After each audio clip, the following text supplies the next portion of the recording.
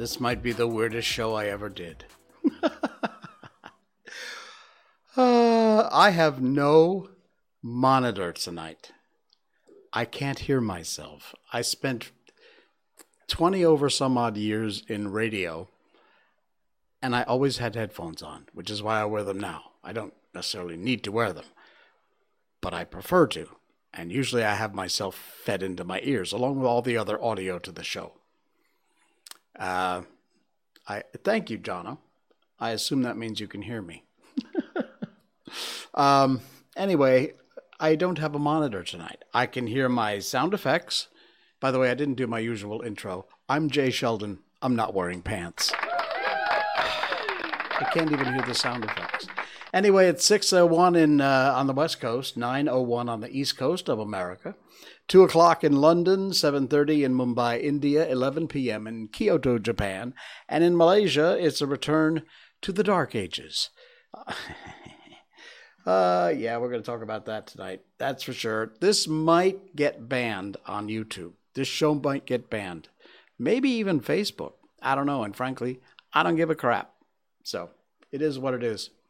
We got, mask insanity. We're going to talk about that tonight. A little bit. And we got some other things, some weird, wacky, wonderful sort of things going on that have been happening during the last couple of days. And of course, coming up later on tonight, we will be reading another chapter in Tom Sawyer from Mark Twain. We read classic books on the show. I know, but it's just that kind of a show. We do weird stuff here. So welcome to my weird world. We cover the poignant, the humanitarian niceness, the weirdos, the pain in the ass things that happen. And then we read books just to settle everything down. In case, you need a break sometimes from all the headlines and the fear mongering and the panic porn that's out there. Nice to just take a little part of an hour and relax and think about something else for a change. All right. If it's going to work, and I don't know that it is, let's see if we can get this little update underway. Miko Update. Miko Update. I don't have a whole lot to update you tonight because it's nothing really big deals happened. We made her some pumpkin. I steamed up half a pumpkin because pumpkin's very good for dogs' digestive system, and it's good for them in general. The first time we tried this months and months ago, she didn't like the pumpkin. Now she actually likes it. So, yeah, she's eating some pumpkin along with her regular food, and she's doing well. She's still being a bit of a priss when it comes to eating. She prefers to be hand-fed. I don't know how we're ever going to break her of this habit. We made the mistake one time when she wasn't eating much of hand-feeding her. And now she wants to be hand-fed all the time. She is a Pwansri. She is a little prima donna by every stretch of the imagination. But we love her dearly, and we would do anything for her. So she's doing very well. All right, so that's our Miko update for tonight. What else have we got? Yeah, okay. I got a bunch of different articles. They're all related. And they have to do with the fact that we are going into the endemic phase of this whole virus crap that we've been living with for over 2 years now. And they've announced some new SOPs, the relaxing of some, the not relaxing of others. In fact, one of them is the one that I'm going to have a problem with tonight. But the one that really sums it up pretty well, as usual, the World of Buzz. Thank you, World of Buzz. This link is in our show notes tonight, along with all the links of everything we talk about. So you can check out the whole articles in our show notes. That's the description down below. Whether you're watching live, whether you're watching the video replay on Rumble or Twitch or Facebook or your YouTube, or listen to our podcast, our audio-only part of the show. Thank you for all of our podcast listeners. Really appreciate your subscriptions. That went up again this week. Thank you. Hundreds of people download our show every week. I don't know. I'm just amazed, but I love you and thank you. It really, really means the world to me. Thank you for that. You will find our podcast if you want to check it out. Anywhere you find your podcasts, whatever it is, wherever platform you check it out on. Spotify, Google, iTunes, Apple, whatever it is, Geo7, whatever platform. Check it out. Just search for I'm Not Wearing Pants or Jay Sheldon. Look for that logo. And that's us. Click the subscribe button. It's that easy and it's free. We provide low-quality entertainment 3 nights a week. So check it out. All right, here we go. This stupidity, I swear to God. 13 SOPs Malaysians need to follow during the endemic phase, which starts on the 1st of April, so less than a month from now. The Prime Minister announced the country's moving towards the endemic phase, effective April 1st. And just this afternoon, the Health Minister, Khairi, had announced the latest SOPs for people when the country transitions into the endemicity. Is that how you say that word? I never heard of it before. Endemicity, I guess. Anyway, okay, they start off with the most stupid one, and that is the use of a face mask is still a must in public places, except for open spaces without crowds.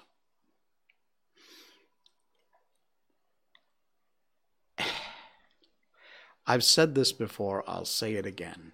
There is not one solid piece of scientific evidence.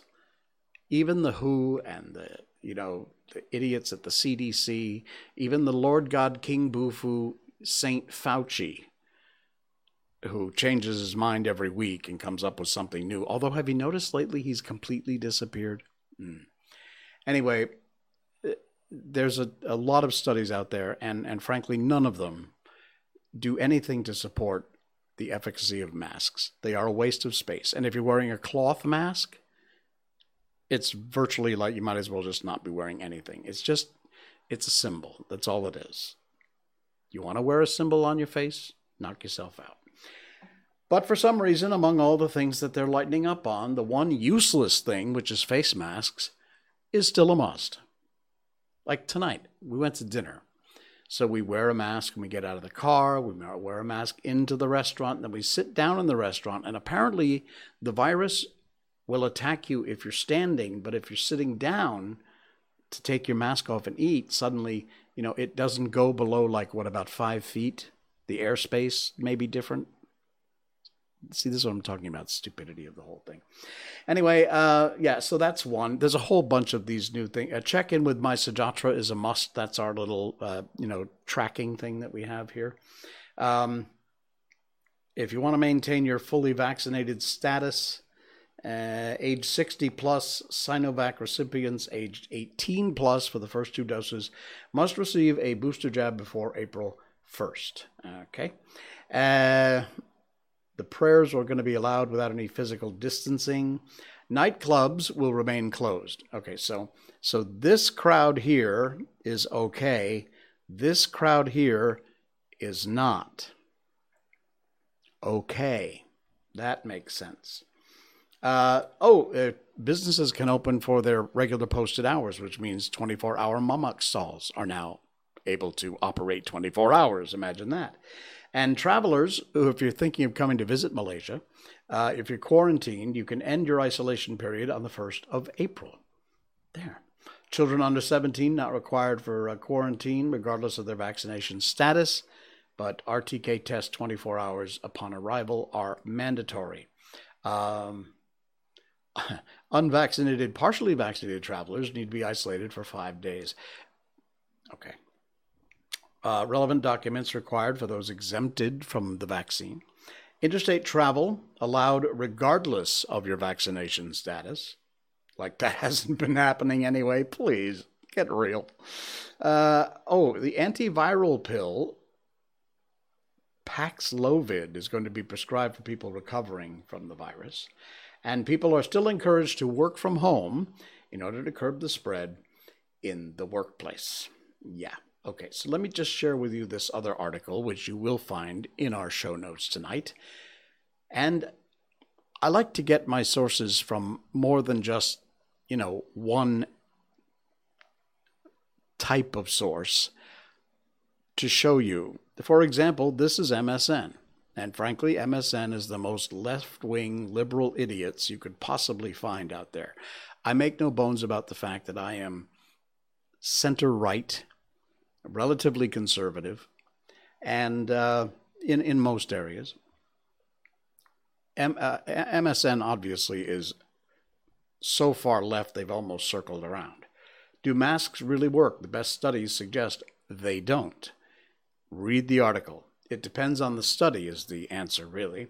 But there's all kinds of stuff here from all kinds of studies that show that, for the most part, they don't. That is one of the articles that we have in our show notes tonight. And on the other side of the coin is, let me see, my machine is very slow tonight. I don't know why. On the other side of the coin is this from the Malay Mail. Masks still mandated for COVID-19. People abroad no longer wear them. Okay. I don't really like promoting what this guy has to say for obvious reasons. But frankly, he's not wrong. Says people abroad don't wear masks anymore. And honestly, for the most part, in most countries, people aren't because they realize they're useless.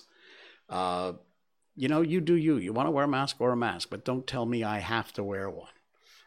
Anyway, so there's a little backlash going on here, a little infighting in and amongst the politicians. And I'm trying to get all this caught up here. There is another link from swprs.org,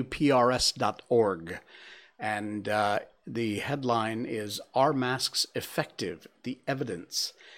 And these are all kinds of studies here from the US CDC, the WHO review, Danish randomized controlled trial, PLOS One, European CDC, Oxford Center for, you can tell these are the big guys.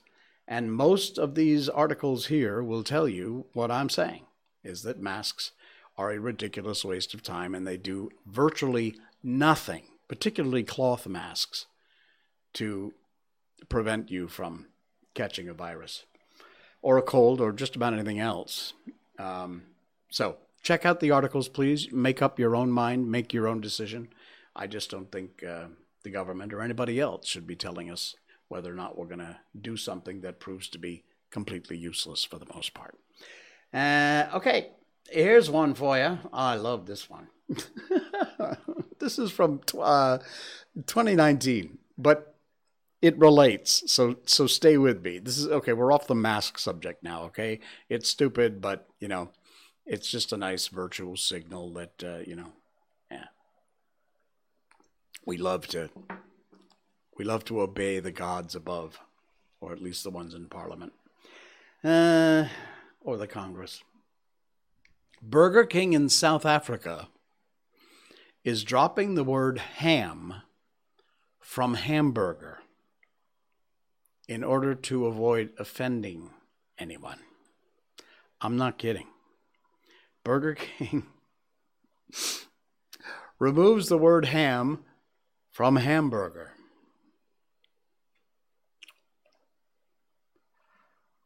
Honestly, I don't know what to say. The stupidity with some of these people. Burger King, what is the matter with you? I love your food, frankly. Of all the fast foods, I think it's my favorite. But if you're going to do this woke crap like this, I might have to think about Texas or Church's Chicken. That's what I might wind up doing. Yeah, but it's okay, because not to be outdone, I went and dug up some stories from a while ago here in Malaysia. South Africa has not cornered the market on stupid things they do to not offend anybody. Check this one out from back in 2016. Auntie Anne's, which is a pretzel franchise basically, was ordered to rename hot dogs in case people think they contain real dog meat. Yes, I know. I'm serious. This is the article. It's in our show notes. There you go. They have these pretzel-wrapped hot dogs. They're hot dogs, okay? But apparently some people are just too freaking stupid to know that a hot dog doesn't have any dog in it. Prime Minister's Department said this was 2016, so 17, 18, 19, 20, 21, 22, 7 years ago. You got to catch up, South Africa. It won't force Auntie Anne's to change the hot dog's name if the company can make a case. Earlier this week, they ordered Auntie Anne's to rename its pretzel dogs in the Muslim country because people might think the snack contained dog meat. I'm sorry. I know Malaysians from all walks of life and all income levels, from titled people to completely the least titled, untitled people. And I don't know any one of them that's that stupid. Not one.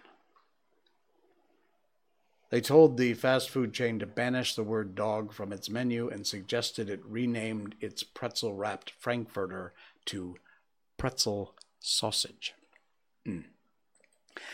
And just in case you think it ended there, it didn't. Here's another one from thedailymail.co.uk. Links in the show notes. An IT company is forced to apologize. This one's my favorite. And pulls an advertising campaign after its wombat logo. It's a wombat from Australia, a wombat. It was mistaken for a pig. Suncorp pulled their digital ad, issued an apology. Look, don't apologize when these idiots, try and, make a name for themselves by doing stupid things. They explained what a wombat was, not related at all to a pig. Dozens of people complained after they mistook it for a pig. Dozens. Others defended the company and apologized on behalf of the protesters. Well, good on you. This is the ad. This is the wombat. They pulled the ad and they apologized, which, please don't do that. I told those guys down in Johor that were arrested for indecent photographs who apologized. You're just giving in to these fools. You're giving in to the morons. You're making them feel more powerful. They're not. But you're making them feel like they've accomplished something. They haven't. Don't apologize when you don't need to. Hey, you need to apologize? Apologize. But when you don't need to, you got nothing to apologize for, there's no need to do it. Not even save face, whatever. Ridiculous. All right, what else we got? Have I been banned yet? Am I shut down yet? Afterwards, when the algorithms, detect all the controversial things I said tonight, then they'll shut me down, which would be great. Take a day off. Obligated Orb. Whoa! Where have you been, dude? Thank you for popping by. It's been like a millennia. It's just been forever. It's great to see you, bud. Oh, man. Wow. Great to have you along for the ride. Nice to hear from you. I still follow you on Twitter. Yeah, I don't see you post too much, but it may just be that you're not coming up in my feed. But yeah, anyway, good to have you there. Missed your streams. Well, you didn't miss this one. That's a good thing. By the way, we don't usually get as controversial as we did tonight with the mask bullcrap and this whole stupidity of people complaining about things they really shouldn't be complaining about. But tonight we got into it a little bit. We got a bunch of other weird stuff too, so don't go too far away. I don't post much. Okay, exactly. All right. Anyway, it's great to see you again, Obligated Orb. Thanks for popping in. Let's see. Here we go. Here's another weird one from the World of Buzz. Oh man, I love you guys, World of Buzz. Links in the show notes. Check it out. If you've ever been married and your wife's been pregnant, pregnant women have cravings. Their hormones are racing, things are going crazy in the body, and it makes for cravings. You go out for, ice cream at 2:00 in the morning or whatever weird cravings people have. Well, this story came out in the World of Buzz. Woman has a pregnancy craving to bite her husband's fingers, and he obliges. Look at this. Look at this picture. This is the dude. This is the wife biting his fingers. Now, I've heard of all kinds of food cravings before, but I have never heard of cravings like this. Biting his finger. Pregnancy cravings get pretty weird, the writer writes, unachievable at times. Now, this woman has proven the pregnancy cravings are not just limited to food, but also can extend to actions. TikToker Errol Tunga documented the struggles he faces in a TikTok video when his wife's pregnancy cravings hit. There's the video. Let me mute that. Yeah. This is him putting up with her biting his finger. There you go. She's biting his fingers because she got a craving. In the video, his face can be seen twisted in agony while he asked about what kind of pregnancy cravings other women face, and then he revealed that his wife has a penchant to bite his fingers. Oh, dude. The video then turns to face his wife biting his fingers absentmindedly while scrolling on her phone.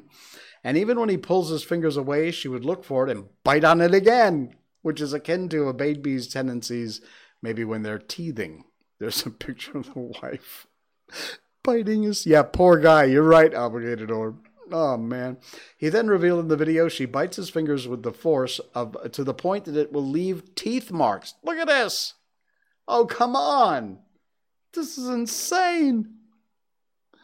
Okay, suddenly your wife wanting ice cream and pickles at 3 o'clock in the morning doesn't seem like all that bad of a craving. Anyway, you want to read the whole article, watch the video. It's in our show notes. Yeah, ouch is exactly right. Ouch, ouch, ouch. Man. All right. Have you seen the new Batman movie?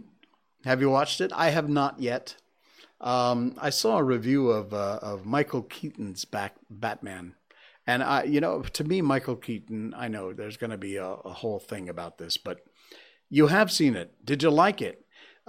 Michael Keaton, to me, was the ultimate Batman. I loved him as Batman. It showed, Birdman for Michael Keaton was unbelievable film, Birdman. If you've never seen it, please watch it. But Keaton, to me, took Batman to a place that made sense. All the other Batmans, Val Kilmer, and now it's Twilight guy.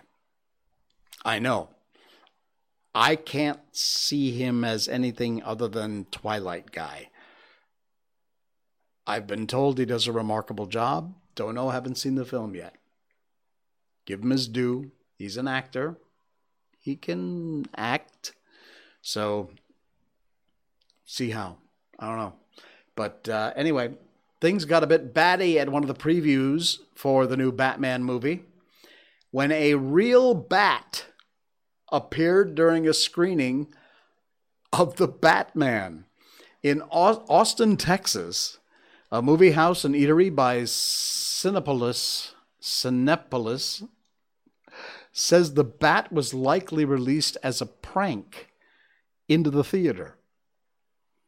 Moviegoers in Austin, Texas got to see more than one type of bat during the screening. An actual bat was spotted swooping around inside the theater, putting the movie on pause while management called animal control and tried unsuccessfully to get rid of the critter. Guests were offered their money back, but they chose to stick it out and watch the film anyway. Bat and all, according to one moviegoer. They say the bat was likely released into the theater as a prank. The theater's GM, Heidi Deno, said they'll be adding additional security and checking all bags. Probably should check for, bat cages too, when the guests enter.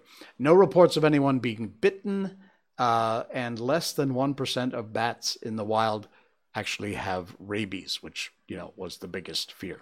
But yes, they were at the premiere of Batman, and someone probably released a real bat. But you think about it. You see, you've got the movie playing, the theater is dark, the projector's sending it up to the screen, and all of a sudden, vroom, the bat flies in. I think that'd be kind of cool, actually. Anyway, Obligated says it was 3 hours long, really good. Robert did a pretty good job. Yeah. Yeah, it creates an immersive atmosphere. That's exactly right, Obligated Orb. Not a bad take. I think I would kind of like that idea. Getting a bat. Keep the bat. There you go. Keep the bat. Oh man. Okay. What else have we got? We gotta do our book. That's what we got. Wow, we've done like a half an hour here, and it's time to move on into our book. We read classic books on this show, if you didn't know that already, and we have done a bunch. We've done The Wizard of Oz, The Little Prince, Peter Pan, Christmas Carol for the holidays. We've done so many of these. And we're going to continue. We've been doing The Adventures of Tom Sawyer from Mark Twain, and written in 1876. We're going to continue. I think we're up to chapter 26 tonight. And it's a long book, but it's a great one. It really is. In fact, I'm thinking about, after this, going on to his more famous novel, The Adventures of Huckleberry Finn. So we'll see. We'll see how long that one is. But in the meantime, we've been doing The Adventures of Tom Sawyer. And we always start with this little word of warning. This was written in 1876.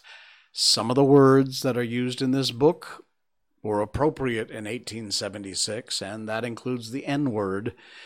Today, obviously, those words are not so appropriate. However, fair warning, we are reading exactly the words on the page the way Mark Twain wrote them in 1876. So if that sort of thing offends you, might want to find something else to do for the next 15 or 20 minutes. So, having said that, it is time to move on and move up to The Adventures of Tom Sawyer, chapter 27. How about that? All right, here we go. About noon the next day, the boys arrived at the dead tree. They'd come for their tools. Tom was impatient to go to the haunted house. Huck was measurably so, also, but suddenly said, "Look here, Tom. You know what day it is?" Tom mentally ran over the days of the week and then quickly lifted his eyes with a startled look in them. "My, I never once thought of it, Huck." "Well, I didn't either. But all at once it popped into me that it was Friday. Blame it, a body can't be too careful, Huck. We might have got an awful scrape tackling such a thing on a Friday. Might, better say we would. There's some lucky days maybe, but Friday ain't. Any fool knows that. I reckon you was the first found it out, Huck." "Well, I never said I was, did I? And Friday ain't all, neither. I had a rotten bad dream last night. Dreamt about rats." "No. Sure sign of trouble. Did they fight?" "No." "Well, that's good, Huck. When they don't fight, it's a sign that there's trouble around, you know. All we got to do is look mighty sharp, keep out of it. We'll drop this thing for today and play. Do you know Robin Hood, Huck?" "No." "Who's Robin Hood?" "Why, he was one of the greatest men that ever was in England, and the best. He was a robber." "Cracky, I wish that I was. Who'd he rob?" "Oh, only sheriffs and bishops and rich people and kings and such like. But he never bothered the poor. He loved 'em. He always divided 'em up perfect square. Well, he must have been a brick." "I bet you he was, Huck. Oh, he was the noblest man that ever was. There ain't any such man now, I tell you. He could lick any man in England with one hand tied behind his back. He could take his yo bow and plug a 10-cent piece every time, 1.5 miles. "What's a yo bow?" I don't know. It's some kind of bow, of course. If he hit that dime only on the edge, he'd set down and cry and curse. But we'll play Robin Hood. It's nobby fun, I'll learn you. I'm agreed. So they played Robin Hood all the afternoon, now and then casting a yearning eye down upon the haunted house and passing a remark about the morrow's prospects and possibilities there. As the sun began to sink into the west, they took their way homeward all thwart the long shadows of the trees, and soon were buried from sight of the forests of Cardiff Hill. On Saturday, shortly after noon, the boys were at the dead tree again. They had a smoke and a chat in the shade, then dug a little in their last hole, but not with very great hope, merely because Tom said there were so many cases where people had given up on a treasure after getting down within 6 inches of it, and then somebody else had come along and turned it up with a single thrust of a shovel. This thing failed this time, however, so the boys shouldered their tools and went away feeling all the requirements that they did not truffle with fortune, but fulfilled the requirements that belonged to the business of treasure hunting. When they reached the haunted house, there was something so weird, grisly about the dead silence that reigned there under the baking sun, something so depressing about the loneliness and desolation of the place. They were afraid for a moment to venture in. Then they crept to the door, took a trembling peep. They saw a weed-grown, floorless room, unplastered, an ancient fireplace, vacant windows, a ruined staircase, and here, there, and everywhere hung ragged and abandoned cobwebs.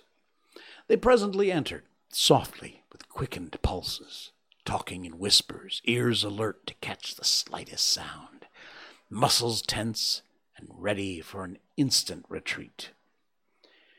In a little while, familiarity modified their fears, and they gave the place a critical and interested examination, rather admiring their own boldness and wondering at it, too.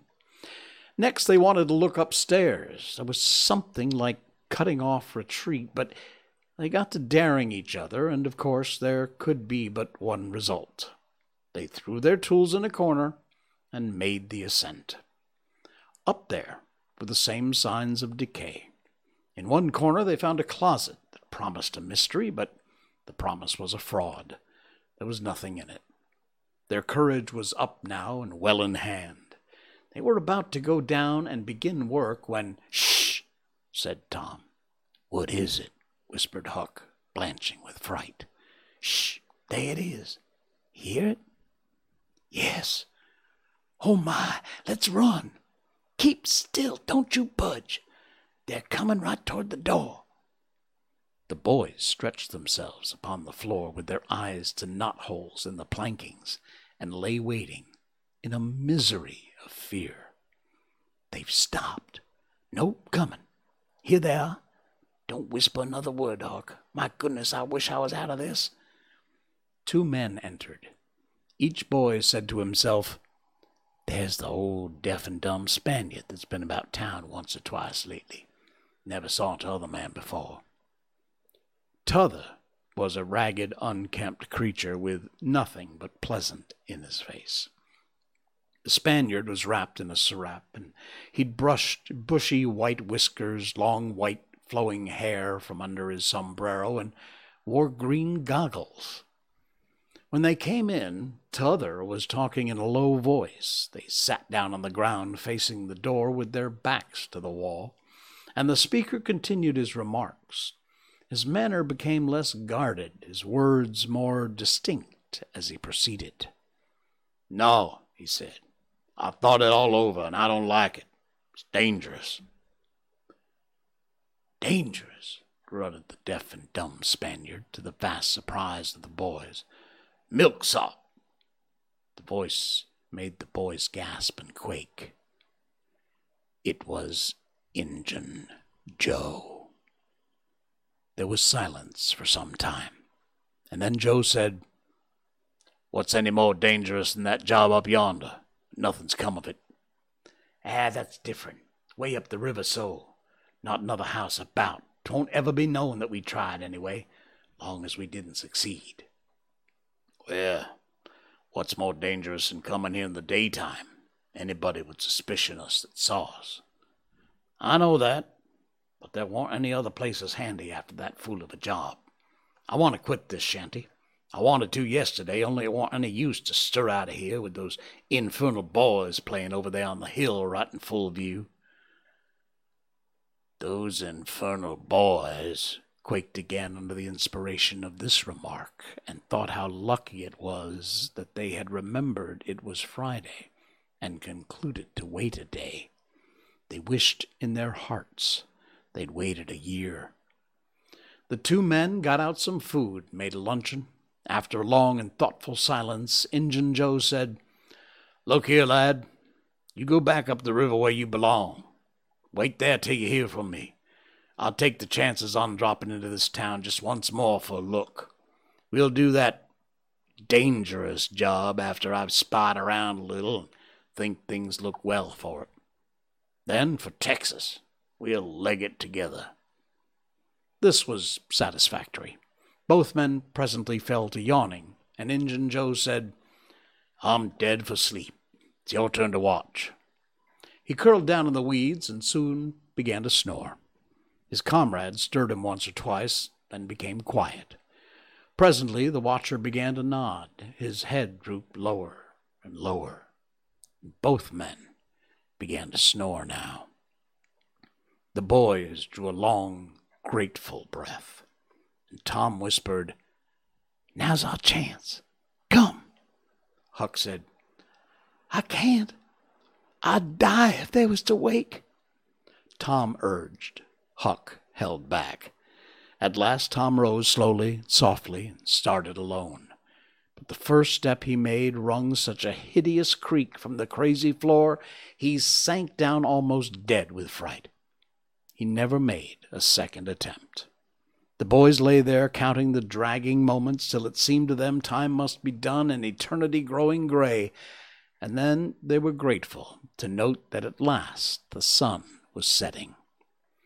Now one snore ceased. Injun Joe sat up, stared around, smiled grimly upon his comrade, whose head was drooping upon his knees, stirred him up with his foot, and said, "Here, you're watchman, ain't you? All right."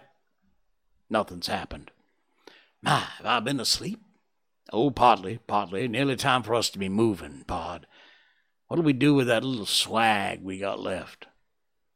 "I don't know.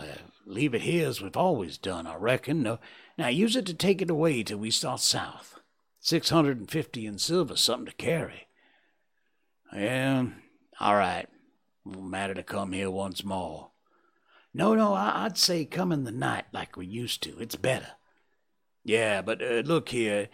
It may be a good while before I get the right chance at that job. Accidents might happen. 'Tain't in such a very good place. We'll just regularly bury it deep." "Good idea," said the comrade, who walked across the room, knelt down, raised one of the rearward hearthstones, and took out a bag that jingled pleasantly. He subtracted from it $20 or $30 for himself, and as much for Injun Joe, passed the bag to the latter, who was on his knees in the corner now, digging with his bowie knife. The boys forgot all their fears, all their miseries in an instant. With gloating eyes they watched every movement. Luck, the splendor of it all, was beyond all imagination. $600 was money enough to make half a dozen boys rich. Here was treasure hunting under the happiest auspices. There would not be any bothersome uncertainty as to where to dig. They nudged each other every moment, elegant nudges and easily understood, for they simply meant, "Oh, but ain't you glad now we're here?" Joe's knife struck upon something. "Hello," said he. "What is it?" said his comrade. "Half-rotten plank? No, it's a box, I believe. Here, bear a hand. We'll see what it's here for. Never mind, I broke a hole." He reached his hand in and drew it out. "Man, It's money! The two men examined the handful of coins. They were gold. The boys above were as excited as themselves and as delighted. Joe's comrade said, "We'll make quick work of this. There's an old rusty pick over amongst the weeds in the corner by the other side of the fireplace. I saw it a minute ago." He ran and brought the boys' pick and shovel. Injun Joe took the pick, looked it over critically, shook his head, muttered something to himself, and then began to use it. The box was soon unearthed. Not very large, iron-bound, had been very strong before the slow years had injured it. The men contemplated the treasure a while in blissful silence. "Pard, there's thousands of dollars in here," said Injun Joe. "'Twas always said that Murrell's gang used to be around here one summer," the stranger observed. "I know it," said Injun Joe, "and this looks like it, I should say." "Now you wanted to do that job." The half-breed frowned. Said he, "You don't know me. Lest you don't know all about that thing. 'Tain't robbery altogether, it's revenge." And a wicked light flamed in his eyes. "I need your help in it. When it's finished, then Texas. Go home to your Nance and your kids and stand by till you hear from me." "Well, if you say so. What do we do with this? Bury it again?" "Yes." Ravishing delight overhead. "No. By the great Sachem, no." Profound distress overhead. "I'd nearly forgot. That pick had fresh earth on it." The boys were sick with terror in a moment. "What business has a pick and shovel here?" "What business with fresh earth on 'em? Who brought 'em here, and where they gone?" "Have you heard anybody, seen anybody?" "What? Bury it again, leave 'em to come and see the ground disturbed? Not exactly, not exactly." "We'll take it to my den." "Why, of course. Might have thought of that before." "You mean number 1? "No, number 2, under the cross. The other place is bad. It's too common." "All right. It's nearly dark enough to start." And Injun Joe got up, went away from window to window, cautiously peeping out. Presently he said, "Who could have brought these tools here? You reckon they could be upstairs?" The boys' breath forsook them. Injun Joe put his hand on his knife, halted a moment, undecided, then turned towards the stairway. The boys thought of the closet, but their strength was gone. The steps came creaking up the stairs. The intolerable distress of the situation woke the stricken resolution of the lads. They were about to spring for the closet when there was a crash of rotten timbers, and Injun Joe landed on the ground amidst the debris of the ruined staircase. He gathered himself up cursing, and his comrade said, "Now what's the use of all that? If anybody's up there, let 'em stay there. Who cares? They want to jump down now and get into trouble. Who objects? It'll be dark in 15 minutes, and then let them follow us if they want to. I'm willing. For my opinion, whoever has those things in here caught a sight of us and took us for ghosts or devils or something. I bet they're running yet." Joe grumbled a while. Then he agreed with his friend that what daylight was left ought to be economized in getting things ready for leaving. Shortly afterward, they slipped out of the house in the deepening twilight and moved towards the river with their precious box. Tom and Huck rose up, weak but vastly relieved, and stared after them through the chinks between the logs of the house. Follow? Not they. They were content to reach ground again without broken necks and take the townward track over the hill. They didn't talk much, too much absorbed in hating themselves, hating the ill luck that made them take the spade and pick there. But for that, Injun Joe would never have suspected. He would have hidden the silver with the gold to wait there till his revenge was satisfied. Then he would have had the misfortune to find that money turned up missing. Bitter, bitter luck that the tools were ever brought there. They resolved to keep a lookout for that Spaniard when he should come to town, spying out for chances to do his vengeful job, and follow him to number 2, wherever that might be. And then a ghastly thought occurred to Tom. Revenge? What if he means us, Huck? Oh, don't, said Huck, nearly fainting. They talked it over, and as they entered town, they agreed to believe that he might possibly mean somebody else. At least that he might at least mean nobody but Tom, since only Tom had testified. Very, very small comfort it was to Tom to be alone in danger. Company would be a palpable improvement, he thought. Wow. That's chapter 26. My goodness. It was a long one, but worth it. Cool beans. All right, we'll continue on our next stream on Saturday night with chapter 27. Thanks so much for joining me tonight. It's been a weird one. I haven't been able to hear myself all night. I hope everything is all right. We'll find out in a minute. I'll see you on Saturday night. Thanks. Please like and subscribe, share, whatever. Hit the button. I really appreciate it. Follow. It's absolutely free, and it really helps me out a lot. I appreciate that. Hit that subscribe button over there or up there or wherever it is. All right. Until Saturday, I'm Jay Sheldon, and I'm not wearing pants. Good night. Yo.